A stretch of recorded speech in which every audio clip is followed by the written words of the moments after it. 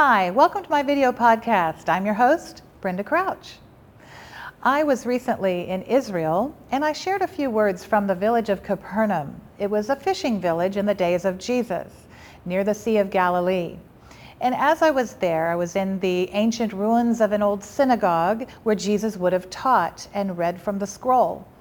As I thought about it, I thought, wow, we've come such a long way and where culture is today and the issue of authority.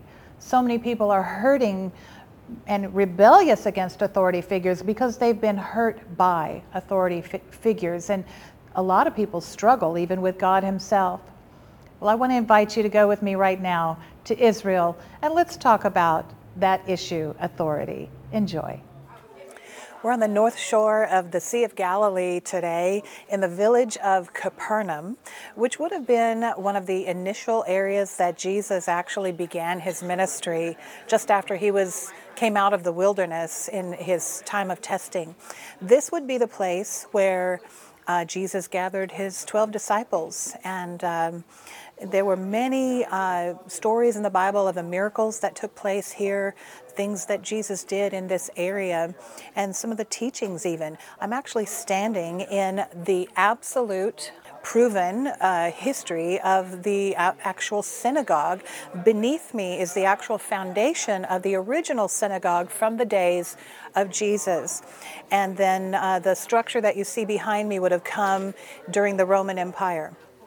But it was here that Jesus actually met the centurion who was, the Roman centurion was the guy who was absolutely in charge and kind of set the law. He had the ability to crucify someone if he saw fit. And he had heard of Jesus and he had heard of the miraculous healings that came through his ministry and his teachings, and he had a high respect for who Jesus was. And the Roman centurion had a slave that had become very ill, and he was very concerned because he cared about this slave and he wanted to keep him. And so, that was a part of the culture at that time. And so he sent word through others to, he didn't even feel that that was worthy to even approach Jesus. And so he sent others to ask Jesus if he would be willing to come and to heal this slave of the Roman centurions. And when Jesus came, the Roman centurion said to him, I'm not worthy for you to even come into my household, but you just say the word, because I understand I am a man subject to authority. He understood what it meant to give orders to someone beneath him and also someone above him to be given orders. And he understood the principle of authority. And I think this is such a beautiful picture for us today of how we, many times even in our Western culture, I think we've lost the element of respect and awe and wonder for the authority of Christ. We like to think of him as the gentle Jesus, the loving Jesus, and he is all of that. But he is the Jesus who carries the absolute authority of the name of the Christ and the Son of God.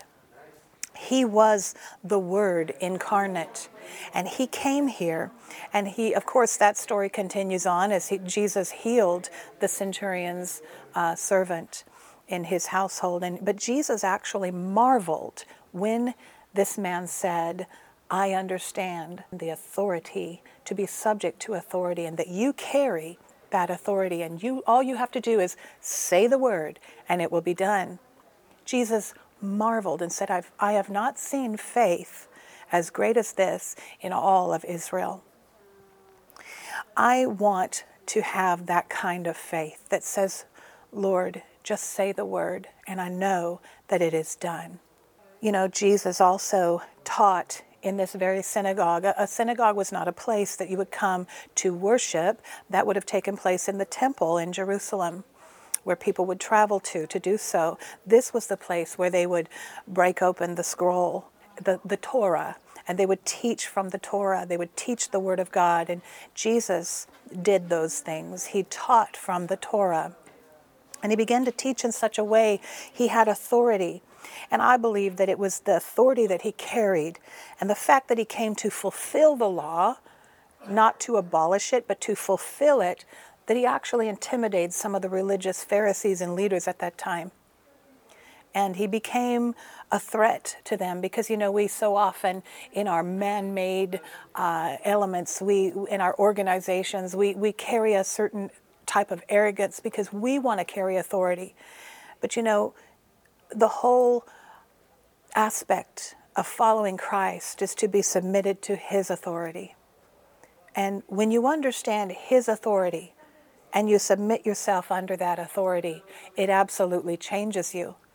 We talk a lot about confidence. We talk a lot about identity in this time of our lives and how critical that is to us right now. This understanding, this true understanding of what it means to find your authentic voice, to find your confidence.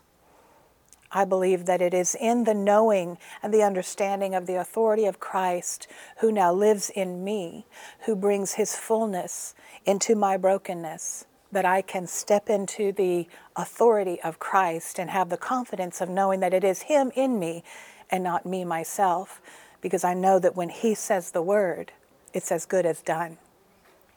I am so blessed to be here today, to stand on the very foundation where Jesus taught, knowing that he was the Son of God coming to fulfill the word. He was the Word of God, the breath of his life in the flesh.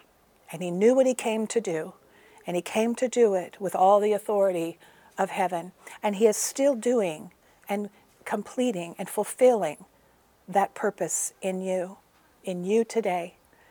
And I wonder if you would be willing to allow him the room and the freedom to process his word in you today.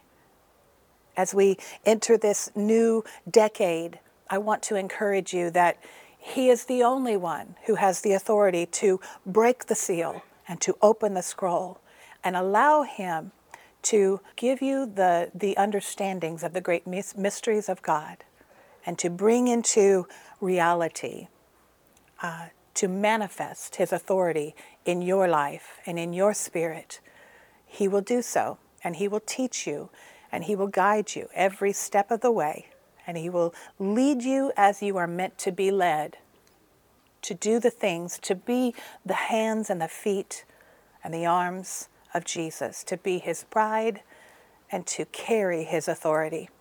I love you. Thank you for joining me today. And we will return to this subject again and talk about it a little bit more, but continue on with me as we're here in Israel. I'm Brenda Crouch.